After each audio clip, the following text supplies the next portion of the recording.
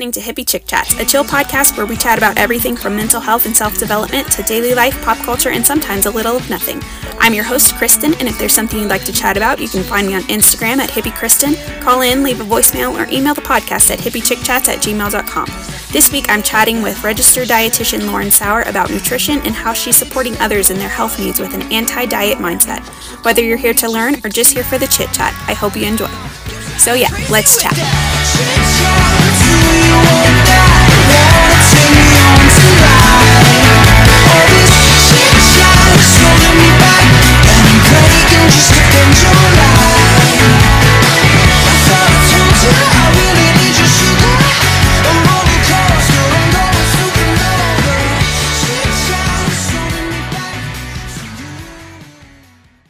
Hello, hippie friends, and welcome back to another episode of Hippie Chick Chats.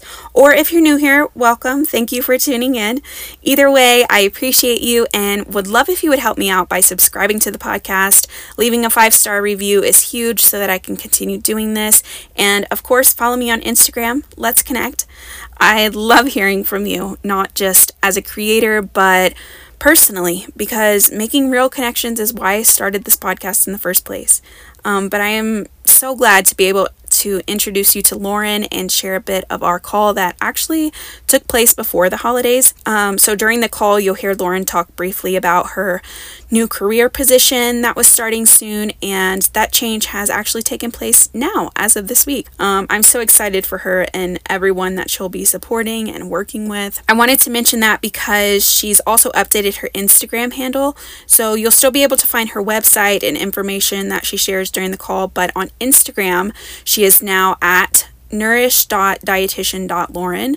And I'll link that below, as well as all the other websites and information she shares. But yeah, she changed her name and she is now a part of the Nourish Network, which is a resource to be able to find and talk to dietitians covered by insurance via their website or app. It sounds super cool, super helpful. I personally am really excited to have learned so much from Lauren and was even taking my own notes when listening back to our call. I think everyone can benefit from this call, and especially from following Lauren and learning from her. She has a bunch of free education and resources online.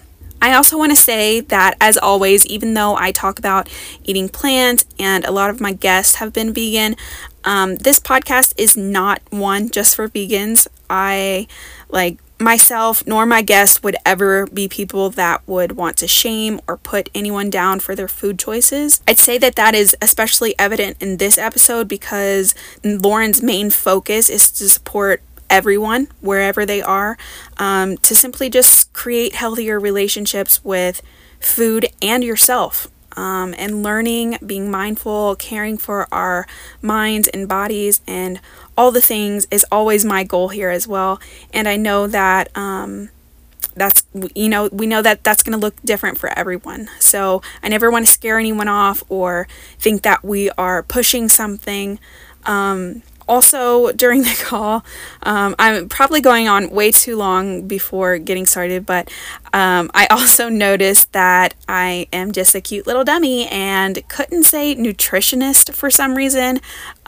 Just know that I know that the word is not nutritionalist. I don't know why I kept saying that.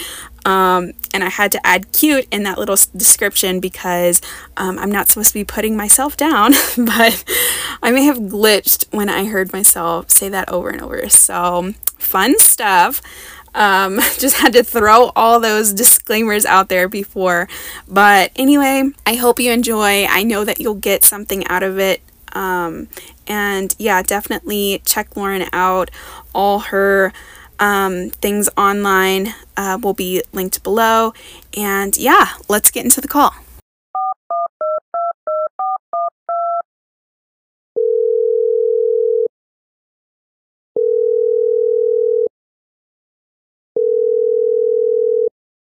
Hi. Hi, Lauren. Thank you for making time to chat today. I'm excited to kind of pick your brain and learn more about how you're helping people. I think it's really important work that you're doing, and so thank you for all that you are doing and for being here. Oh my gosh, thank you so much. I kind of told the audience a little bit before I called, but please introduce yourself? Tell us a bit about yourself professionally or personally, whatever you'd like. Yeah, absolutely. So I'm a dietitian. I'm going on 5 years now of being a registered dietitian, and I am vegan, which is common base between us, right? So my nutrition path started from pretty young age. I think in high school, I was pretty set on the idea of like I know food is powerful.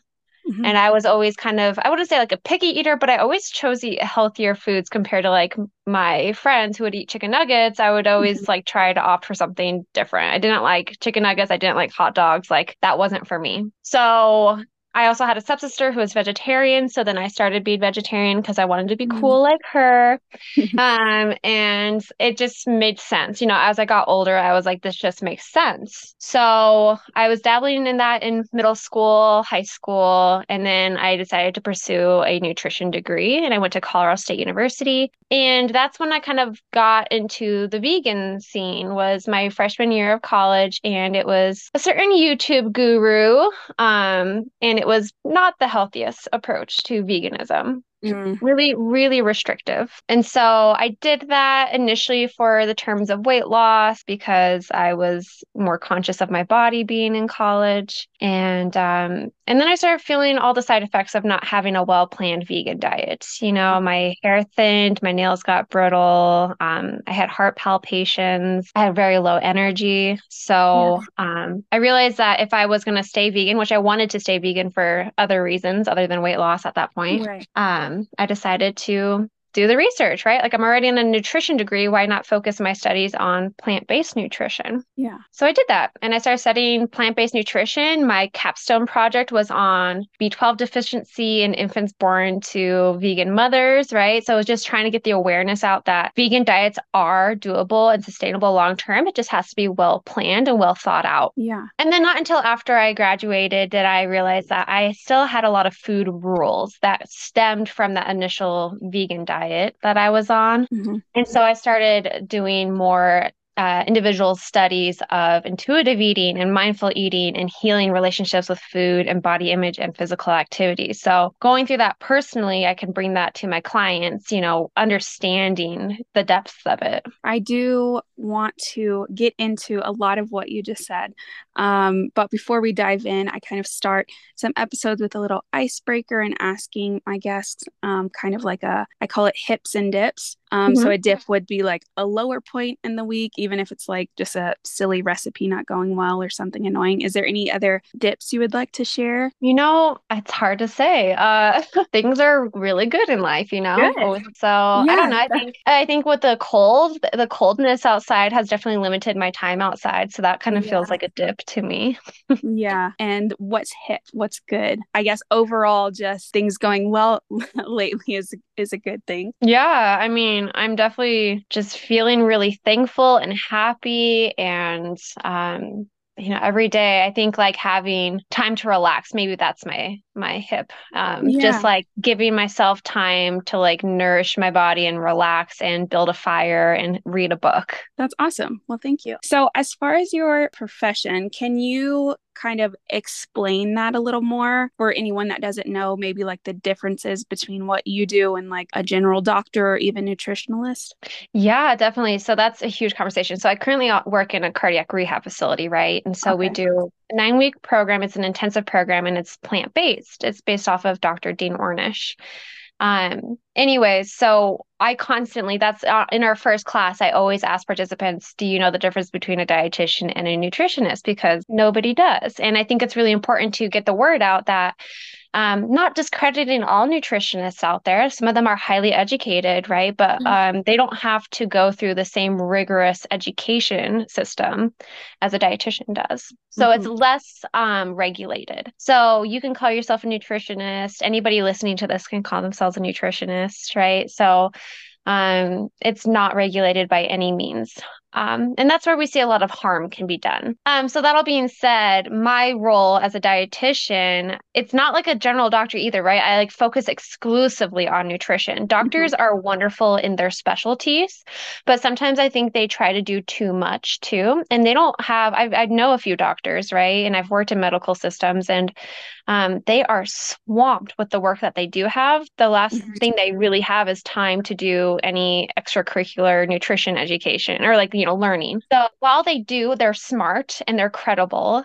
Some of them just get the wrong ideas from the little information that they do read, right? And whereas like my entire job is to only do nutrition research. So dietitians, we have to go through a 4-year accredited program, and then we are eligible for an internship, and we have to graduate with a Bachelor of Science degree in usually food science and human nutrition. Our internships, it's a matching system. The matching, I can't remember the last time. I mean, when I went through it 5 years ago, I think it was like a 60% match rate, so pretty low. And I thankfully did get matched, and I had to complete 1,200 hours of supervised practice in different, specialties, I guess. So Mhm. like I had to do an outpatient clinic. I worked with a private practice. I worked in a hospital. I worked in a children's hospital, right? I was just trying to get as much experience as possible. And then once pass that and your supervisors sign off on what you've learned, then you can sit for a national exam. And the pass rate for that is also very low. At least the first try. You can obviously retake it.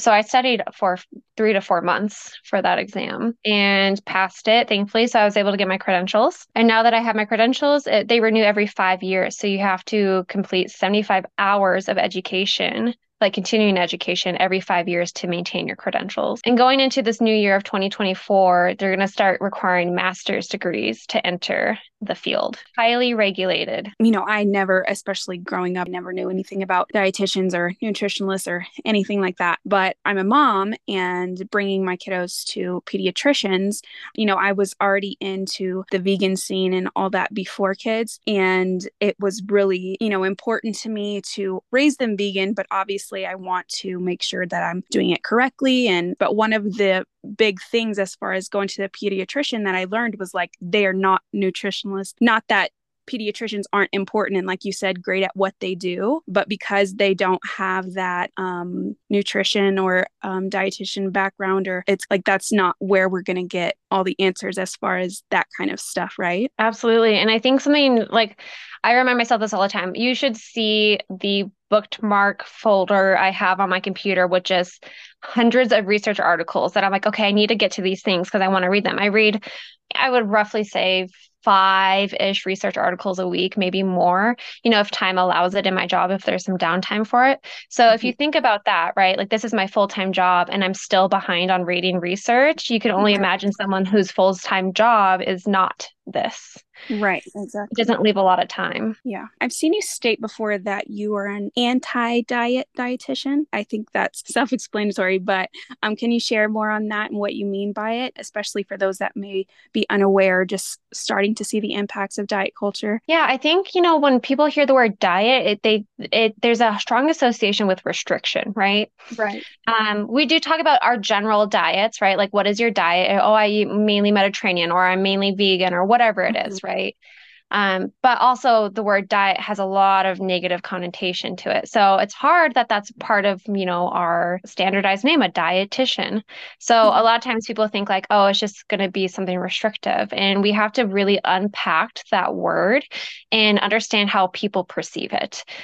So saying anti-diet dietitian kind of gives that edge of like, I'm not here to put you on a restricted diet. Right. Um, it means steering away from like the short-term plans and rules that are usually associated with dieting.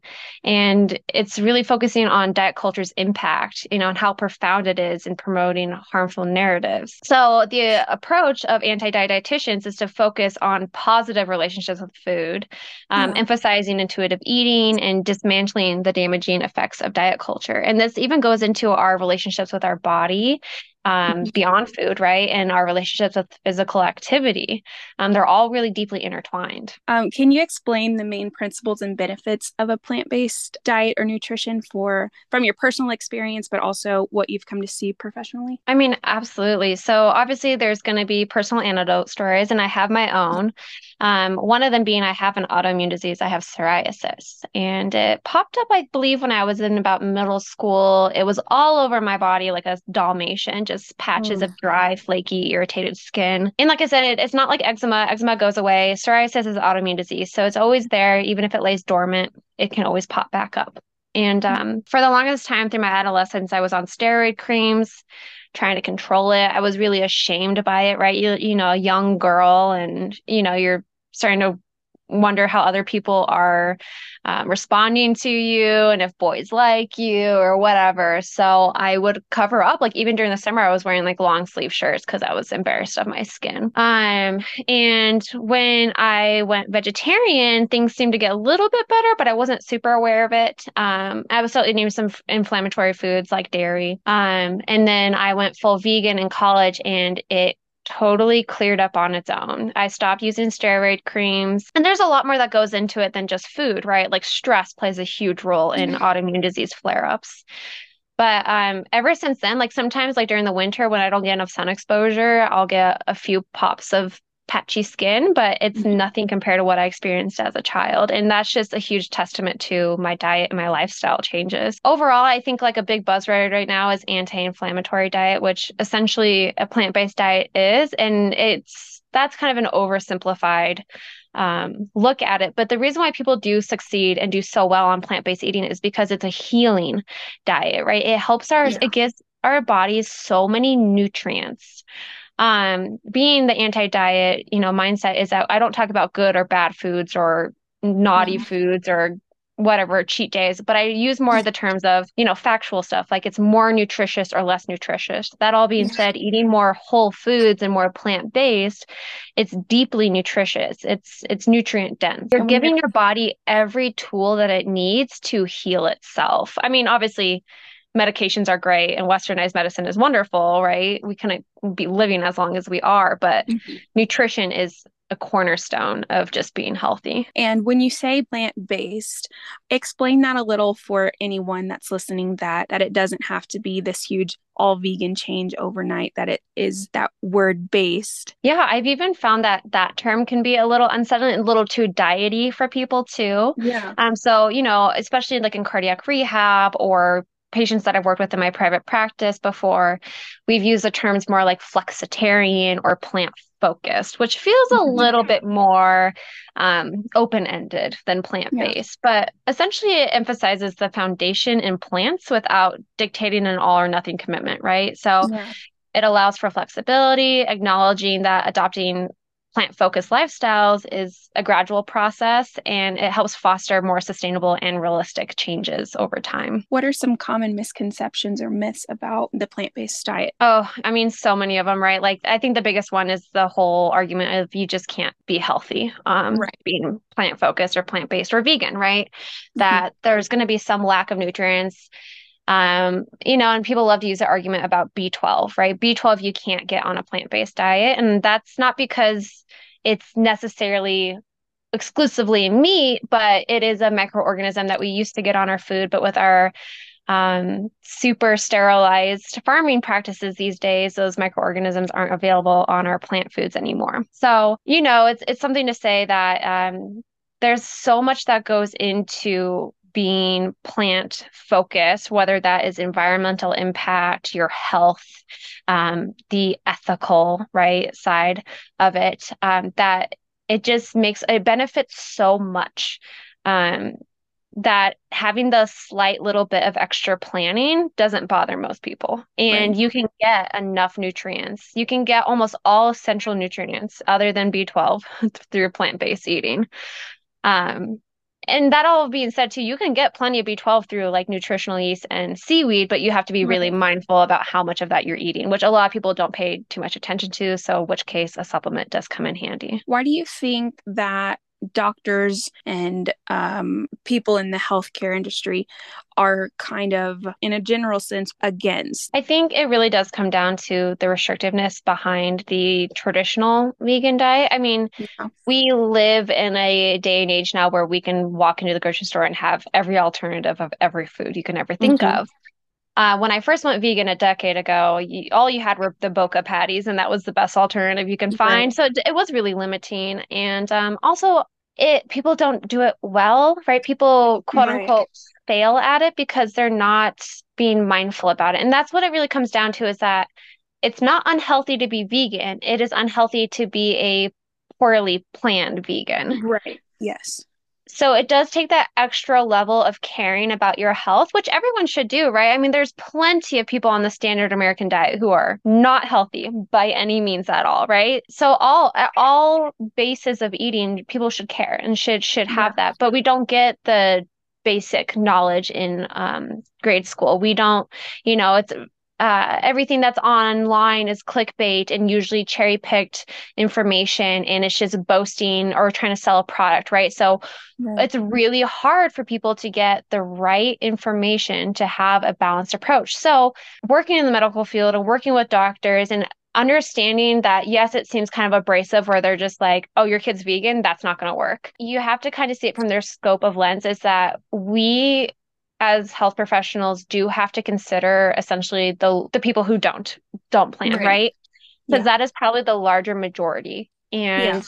And so that's where a lot of the concern comes from. And they think that giving a generalized answer of don't let your kid be vegan is Mhm. just the easiest way to kind of combat that. I mean, that does make sense because I spoke about in a recent episode of people that we see in, the ones that get picked up in the media of cases of it's really malnutrition and starvation and people not planning or doing it correctly, not for the right reasons, not with the right mindset. Or so it makes sense that I would rather there be concern in there in the doctor's office, because you can't know what's being done correctly. And even with like influencers or people just making a YouTube channel and putting information out there that is not great, that people end up following and think they are just gonna live off bananas or something. But Yeah.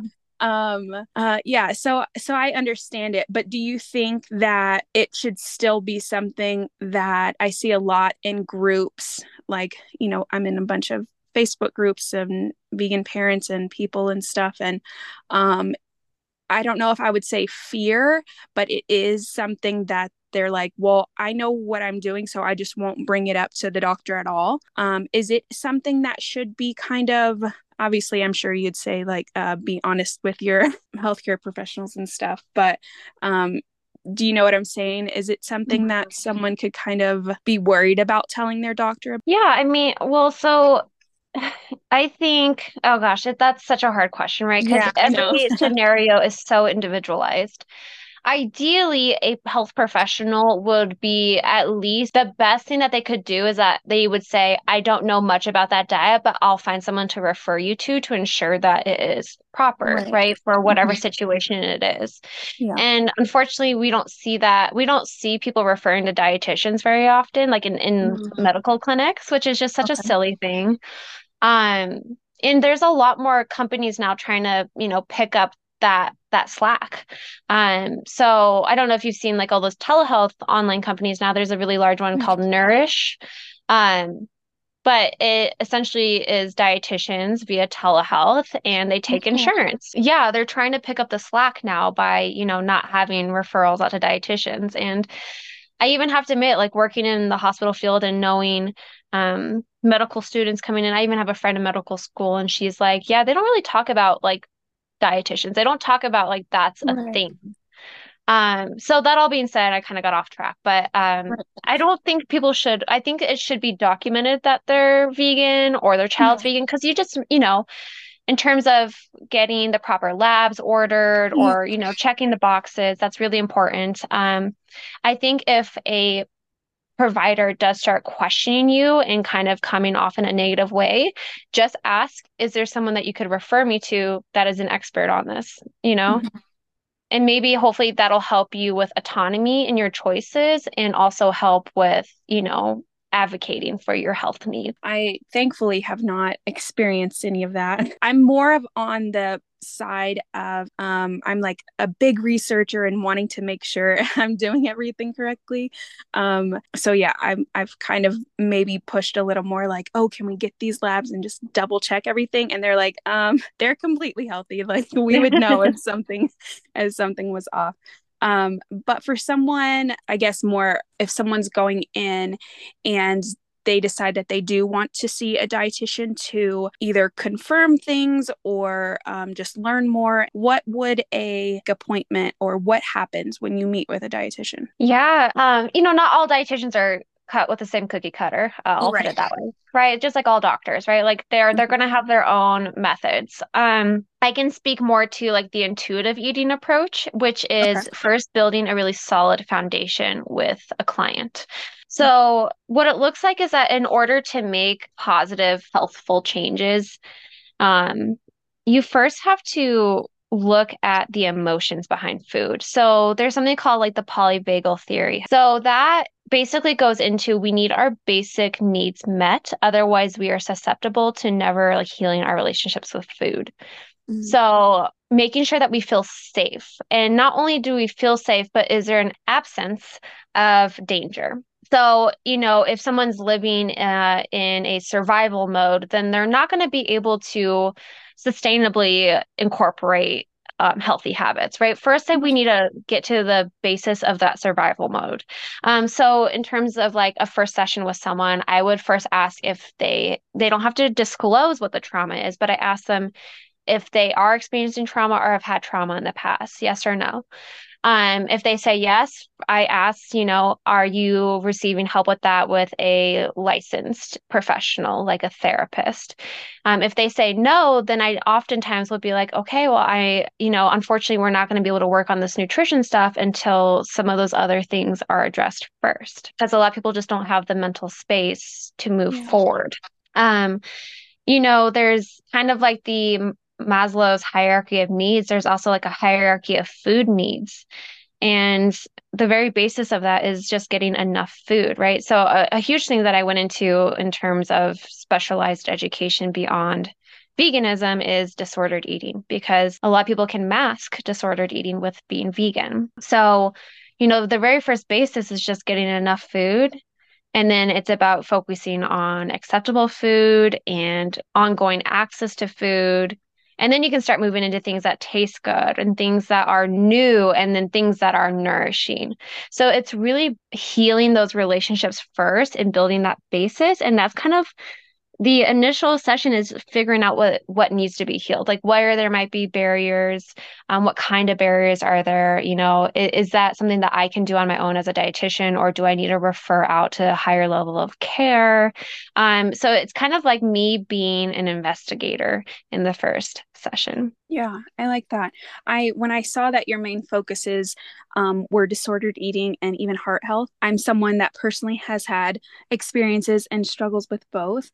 So that really drew me into being more interested in what you do and what you share. But on the heart health side of things, are there any specific foods or nutrients that are specific to benefiting heart health? Absolutely. So, there's a lot of different kinds of heart disease out there. It's not cookie cutter. A lot of people also may have like comorbidities, like they may have diabetes with heart disease, or they may have, I have seen people who have like leukemia and heart disease, or, it's all across the board, right? So there are general recommendations of foods to eat that can benefit heart health and just overall health, right? Mm-hmm. So usually a heart healthy focused diet is also one that is reduces risk of cancer, reduces risk of autoimmune disease flares, it reduces risks of GI disorders, right? It just proves that you get so much nutrients from plant-focused eating that it helps your body heal. And so in terms of heart health specifically, I mean, number one, it goes back to the basic of eating enough. Mm-hmm. Your heart is a muscle, right? We have to feed it. So if people are restricting food, it can weaken your muscles. And, over time, obviously, it's not going to first weaken your heart. Your heart's one of those things that's conserved until like it's, past a point of a certain threshold. But if you are restricting a lot of food over a long period of time, it's going to start depleting your muscle mass in your like skeletal muscles, and then it's going to go inwards towards your organs and your heart. And that can weaken your heart muscles, which can lead to complications with your heart later in life. And we do see this in people who have eating disorders in younger phases of their life. So not only that, but eating more plant-based, you're going to get a lot of nutrients like magnesium and vitamin K. And these can help with heart rhythm regulation and the health of your arteries. So if someone has plaque buildup, which is called atherosclerosis, man, it is so intense, the information. But essentially, if I can kind of sum it up, is that atherosclerosis obviously builds up in your arteries, the plaque builds up, the fat, the circulating fat, right? So if we're eating a more plant-based diet, we're usually consuming less saturated fat. Saturated fat is found in things like overly processed foods. It's found in whole milk. It's found in fatty cuts of meat and the skin of chicken and the yolks of eggs, right? And consuming that in excess over, our whole lives, because plaque buildup starts when we're young, can start building that up and start occluding blood flow. So not only does it impair blood flow to the heart and to the rest of our body, like our organs, like our brain, but it also will lead to irritation of the really delicate tissue lining of our arteries. And when it damages those cells, right, then those cells aren't functioning very well. And it can lead to an immune response. Our immune cells will go to that area. They'll try to help out. They'll try to start picking up this plaque buildup and trying to help with what's happening there to help relieve the stress that is being put onto that tissue. And what can happen is that there's so much chaos in that area that it can lead to either the plaque breaking off, or like one of those immune cells bursting and some of those fat cells fall out. And that can lead to a clot, which can lead to things like strokes and heart attacks. So long story short, eating a really nutritionally dense food with a lot of antioxidants and phytonutrients that we find in plant foods can help lower the inflammation response. It can help keep those cells around that lining a lot healthier and functioning better to help with that process. The sad thing about atherosclerosis is that there's really no research showing that it can be reversed. Kind of like when it builds up to a certain point, like that's what it is. And you can have stents placed to help with blood flow, but you can't naturally reduce that plaque buildup. But what you can do is eat healthier, eat lower inflammatory foods, eat foods that are less in saturated fat and less in concentrated sugars. And that can help essentially harden the plaque so it's less susceptible to breaking off. It's so in depth. I wish we had more time to talk about all this stuff. A lot of the time when someone that's not educated on the matter and hears the term plant-based and especially vegan, they automatically think like lacking and restrictive. How can someone ensure that they're getting all the nutrients that you're talking about in a plant-based diet? But, and what would you say to those that would automatically see it as unhealthy or hard to do it in a healthy way? Yeah. And I experience this a lot with people in cardiac rehab, right? They're in their 60s, 70s, 80s, and they're meat and potato people, right? Come in and they're like, well, I've eaten this way my whole life, so this is the hardest thing for me to even consider eating more plant-based or trying tofu. And it's about baby steps, right? If you want this to be sustainable, you have to make it really realistic for them. So I always say that plant focused, right? Let's focus on one plant-based protein this week, right? So instead of beef tacos, maybe try black bean tacos, and over time they're like, oh, yeah, that's doable. And I'm like, yeah, right. One meal at a time, one day at a time. And then the knowledge, right? Becoming a conscious consumer is everything, from buying clothes to buying food, essentially. Yeah. So no, why? I have a lot of people come into the program where they're like, I was just told to eat Mediterranean or plant-based, but nobody told me why, so I'm not going to do it. And then after our 9-week program, I give them, I talk about the pathophysiology and I talk about what happens in our body and how food is reacted to in our body and how that, affects not only their heart, but other organs, their brain, right? Reducing risk for Alzheimer's or dementia or the onset of it. And then they start really getting the buy-in more because they're like, oh, it's more than just my heart, right? And it's Yeah. more than just eating tofu. Like there's reasons behind this, and nobody has ever taken the chance or the time to educate them on those reasons. I did a program with a pediatrician that she's starting this course. She's a plant focused pediatrician, and she's talking to families that are not vegan and not plant based. But she's saying that anything worth doing at all is worth doing a little bit. Would you kind of agree with that as far as teaching these, especially the older people, that starting that one meal or one day and Absolutely, because if you give someone an all or nothing mentality, like if you were to go to someone right? and be like, you have to be vegan to reverse heart disease, I Yeah, mean, nobody wants to be told what to do, and they're going to usually do the opposite. And it feels, yeah, and even if they try, even if they're like, okay, you're the professional, I'll listen to you, they are going to burn out so fast. It is not yeah. sustainable, right? So we have to give them the autonomy in their journey. So that means that I'm here to support them. I am here to educate them. I'm here to intervene if something is going to be harmful that I perceive happening. But in the end, I'm not here to tell them, no, you can't do that, or yes, you have to do this. I am there to support them in their autonomy of their journey. And that way that becomes more sustainable. So yes, it usually starts with very, very small steps. I'm naturally an all or nothing person, and that's probably why that has a plays a part in my history of disordered eating myself. But how can someone like me find balance in wanting to be health conscious, like for our minds, our bodies in a literal sense, like our heart and organs, and wanting to make sure we're getting all those important nutrients, but needing to not go down that slippery slope of obsessing? Yeah, and it goes back to the basic need of being fed.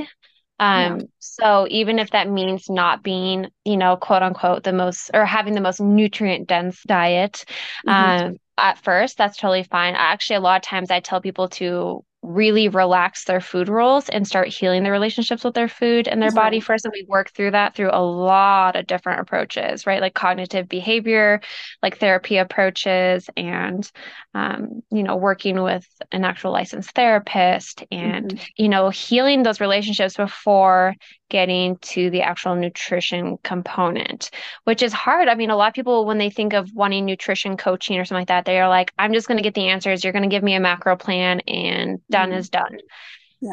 But so when people come to see me, I lay it all out. I'm like, this will take time. For some people, it takes weeks. Some people it takes months, and some people it takes years of going through each individual food. Why is there a barrier, right? Like what is this tied to? Or do you feel unsafe in other ways?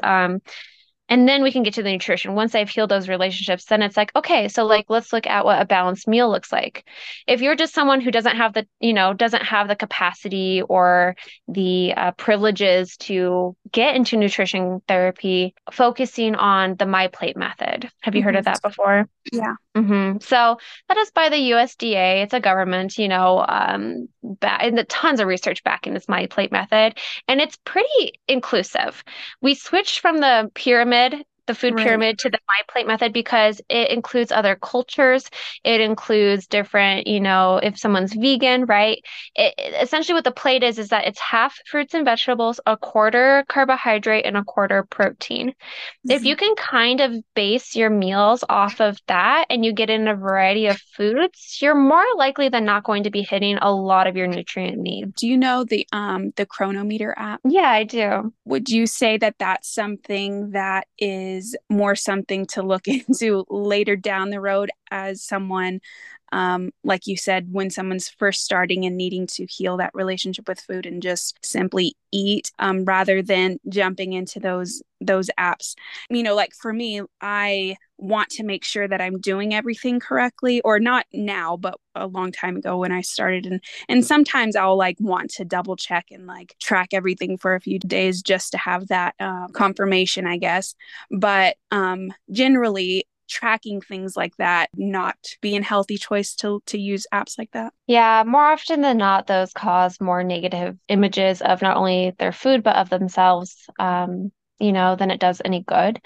Right. And the first rule of intuitive eating is to ditch the diet mindset, diet Mhm. culture. So that means, hiding your scale, throwing your scale out. It means, uninstalling those calorie tracking apps and unfollowing fitness influencers and, deleting your Pinterest board that might have all this like thinspo on it. Right. Because that disconnects you so much more from your body. When we talk about intuitive eating and mindful eating, we want to know how the food is reacting in you. It's deeply personal.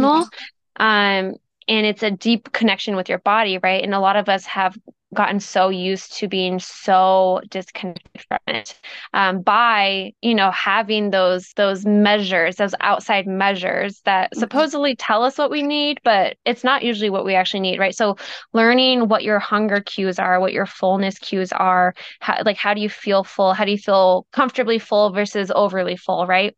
And how does that play into things like headaches and fatigue and restlessness, right? These are all things that could be addressed with nutrition, but you have to start listening to your body on a very deeply personal level without interference from things like calorie counting apps to be able to know how you're nourishing your body. It's the foundation of it. Yeah, I agree. And I'm wondering as far as the actual nutrition, right? Because if someone's using those apps or just in their mind, not necessarily caring about calories or their body image or anything like that, but wanting to make sure that they are getting enough nutrients because we have had this big thing of, oh, where are you getting your protein? Where are you getting this and that and stuff like that? Even though it's not in a body image type mindset, that you're saying that it could maybe still not be great. So I guess what I'm asking is, if you're feeling healthy and your mind and body is like functioning and you think everything's good, you don't think that there's a big need to look into making sure you're getting everything, I guess. Yeah, I see where you're coming with that. I mean, it's good to be conscious, right? About to know, yeah, definitely know where you're at and, reading nutrition labels if that's comfortable to you, right? There's a lot of people who do need to avoid looking at nutrition labels in terms of disordered eating tendencies. Getting regular blood work done every year, every other year is a really good starting point, right? Okay. Because if your blood work comes back totally fine, then you have nothing to worry about, really. Like, just keep doing what you're doing, eat a well-balanced diet. And I know that sounds so generic, but it just means a variety of foods, right? Don't eat Yeah. broccoli and rice every single day and expect Right. yourself to be fully nourished. Yeah.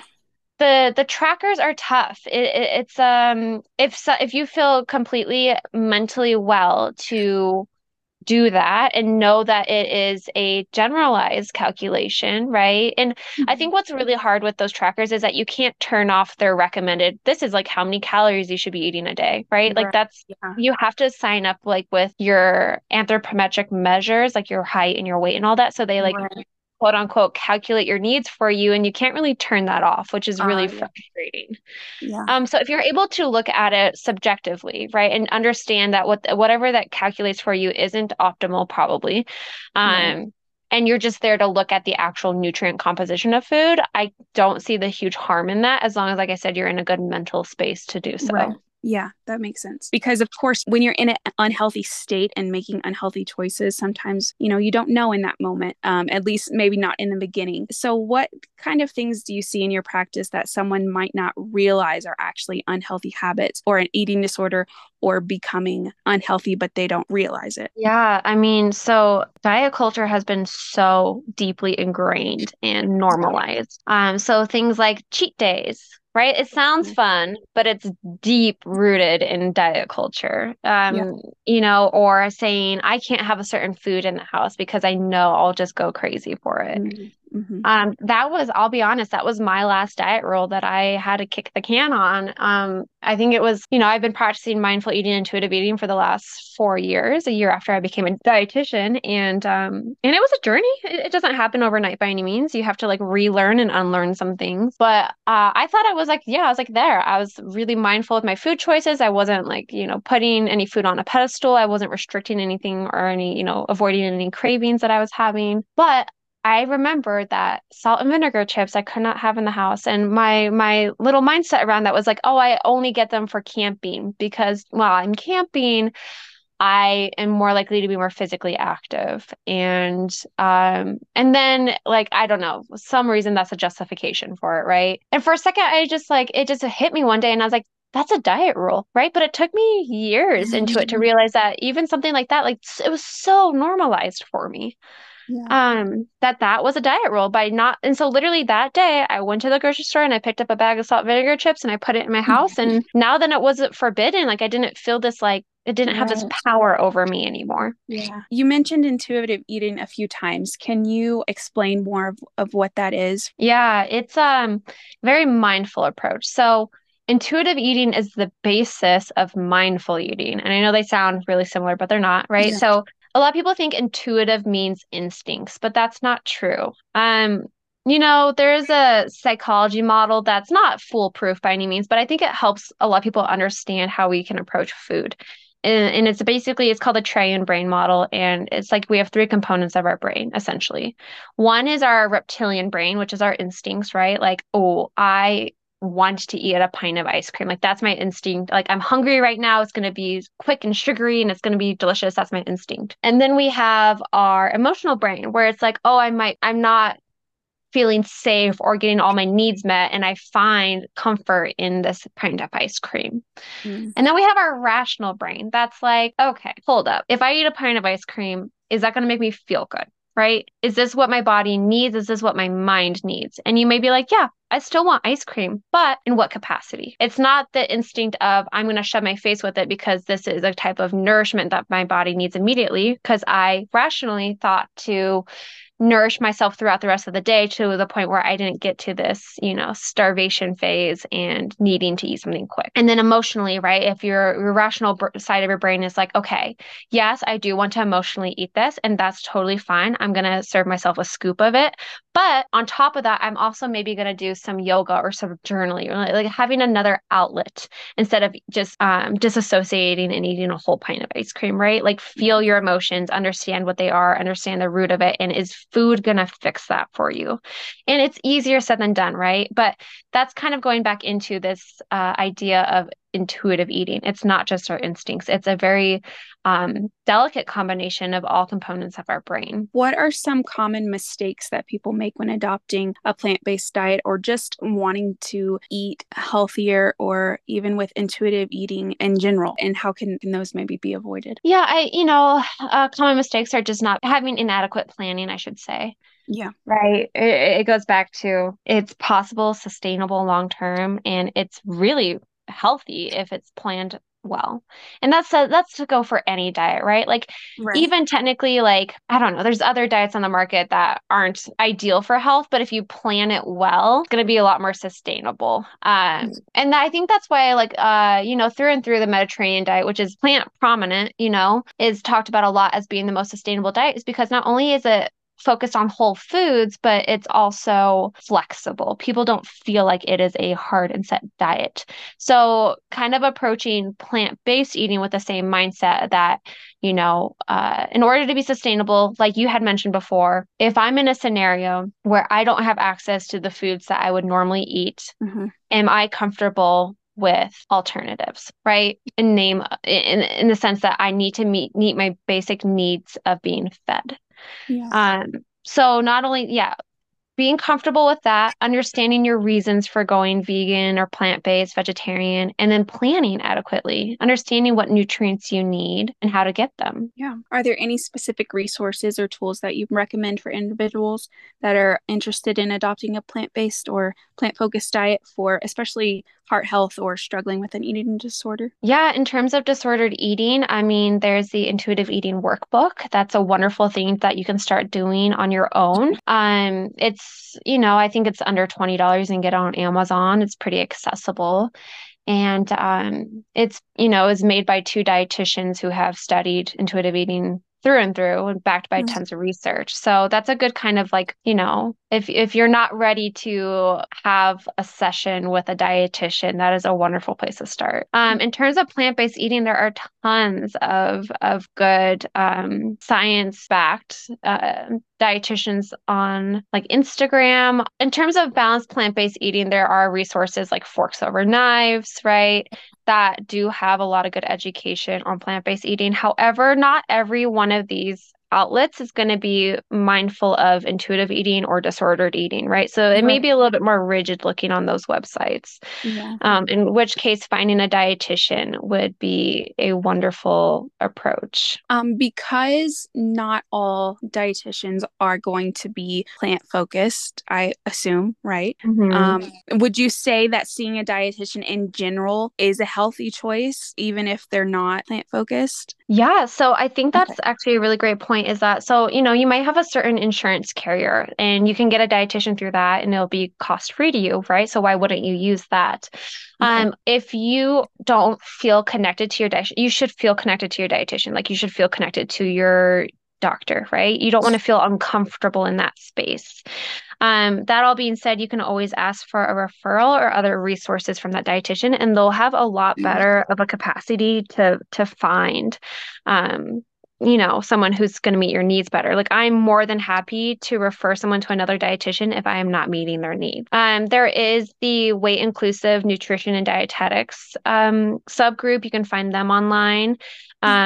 And they are a wonderful collective of dietitians and other eating disorder professionals that are licensed and, are weight inclusive. So there's no risk of, feeling like they're just going to tell you to lose weight in order to be healthy, right? Because that's Yeah. also a huge concern in the medical field. No, I that's okay. mentioned before that company Nourish, and it's kind of a plug, I'll admit. I am going to start working for them, but I haven't worked for them. Oh, I'm not awesome. working for them yet. But the reason why I applied for a job there and why I got drawn to it is because it's not a hard and fast diet that they're pushing. They hire dietitians to teach their specialties, and it's a network of dietitians. So it is so easy to refer to someone else who may better suit your needs. And I think that's a wonderful network to have. So I think that is a really great resource as well. That's awesome. That's in Denver, or is it a telehealth thing? It's telehealth. Yeah, they're actually Oh, based in awesome. Texas, but they have dietitians licensed in every state. Well, thank you. Are there any other thoughts or things that you'd like to share that you're passionate about? Oh my gosh. I mean, I'm passionate about I'm really Yes, passionate I about know. food and nutrition. I think something fun to mention is that, like, I'm ideally pursuing higher education, master's degree, and Yeah. focusing more on the psychology of nutrition, which I think that is a gap in the nutrition world is, you have your psychiatrists, sorry, who work with eating disorders, and then you have your dietitians who can be really trained in that field. But there's very few people pursue the overlap. And, that's kind of where a huge interest of mine lies. Well, wow. Thank you so much for sharing. I, of course, love to connect with other vegans and just like-minded people in general, but there's just something like especially exciting when it's a professional, I guess, someone in the healthcare industry that like to get their insight and just be able to learn and make sure that you're making healthy choices and not just following a trend or even like because of morals and ethics, which is great, right? But like kind of forgetting about the health side of it. Yeah. So thank you again for sharing your time and energy with me today. Yeah. Thank you so much for having me. So before we end, I kind of do like a little throwback type segment, different themes. And because I kind of touched on my history of like disordered eating, and I thought it would be kind of cool to ask you if you have something that you've overcome or an accomplishment or something exciting like that you'd like to share. In my dietetic internship in terms of like overcoming something. So unfortunately, like the Beef Council and the Dairy Council have a lot of lobbyists, and I think we all kind of know that being vegan. And in my internship, the Beef Council actually offered the director of our program money to come speak to us and do a workshop with us. And essentially what this workshop was that we were supposed to talk about how including red meat into a diet, into a Mediterranean diet can be healthy, right? And I'm not discrediting anybody's food choices right now, right? Like the fact is that there is a lot of research showing that red meat does honestly more harm to our health than benefit. Not that it can be included in a healthy diet. And I know that sounds very anti-vegan of me, but once again, we're going back to the basis of people needing the base need of being fed. But essentially this whole workshop was really sketchy. It was very cherry picked. So essentially they gave us a presentation on how incorporating red meat didn't show a negative impact on heart health.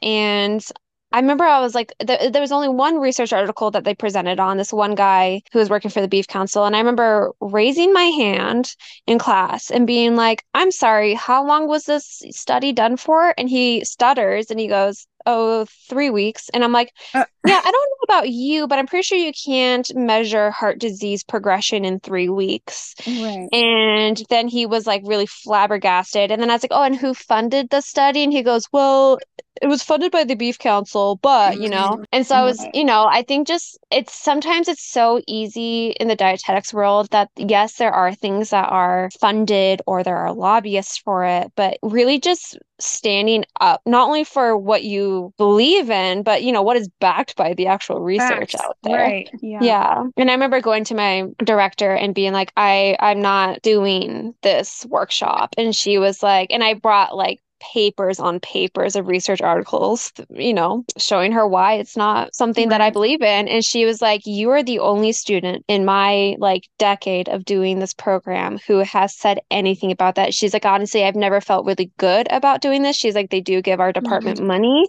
She's like, but you know, she's like, you're going to be a really good dietitian because you aren't going to be persuaded by, you know, glitter essentially and all of that. So she actually stopped it. She stopped that connection with the Beef Council after our cohort. Yeah. So just like a huge triumph. And it really gave me like that motivation to keep pushing forward with being a vegan dietitian. That's huge. Thank you. Cool. So to wrap up, where can the audience find you, connect with you? Essentially, my new position with Nourish is dissolving my business. And I'm honestly thankful for that because not only do I now get to accept insurance, but they get to do all the marketing and admin work that I don't have to do anymore. So it's a huge burden off my shoulders. And now I can just do what I love, which is working with people and doing my actual job. So that all being said, I am working for Nourish. I start in January, so you won't see me on their website until then. But that is one place you can find my profile. It's Lauren Sauer. My last name is Sauer. Otherwise, I do have my website still up for my business. It's called theplantbasedremedy.com. And, you know, you can connect with my Instagram that way. You can connect. I think my TikTok is still attached to that, even though I haven't posted on TikTok in ages.